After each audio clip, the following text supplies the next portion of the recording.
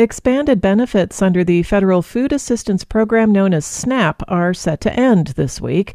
And as KUOW's Ruby DeLuna reports, this comes at a time when Washington residents continue to struggle with hunger.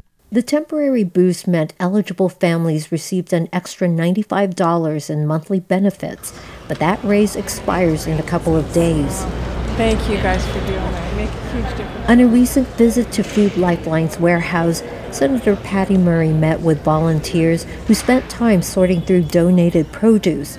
Murray vowed to protect SNAP funding as Congress is poised to reauthorize the Farm Bill that regulates ag and nutrition programs. It is not a time to cut back investments. It's actually a time to really make sure we are doing what we need for the future and investing more. A recent UW survey shows that low-income families continue to struggle with hunger.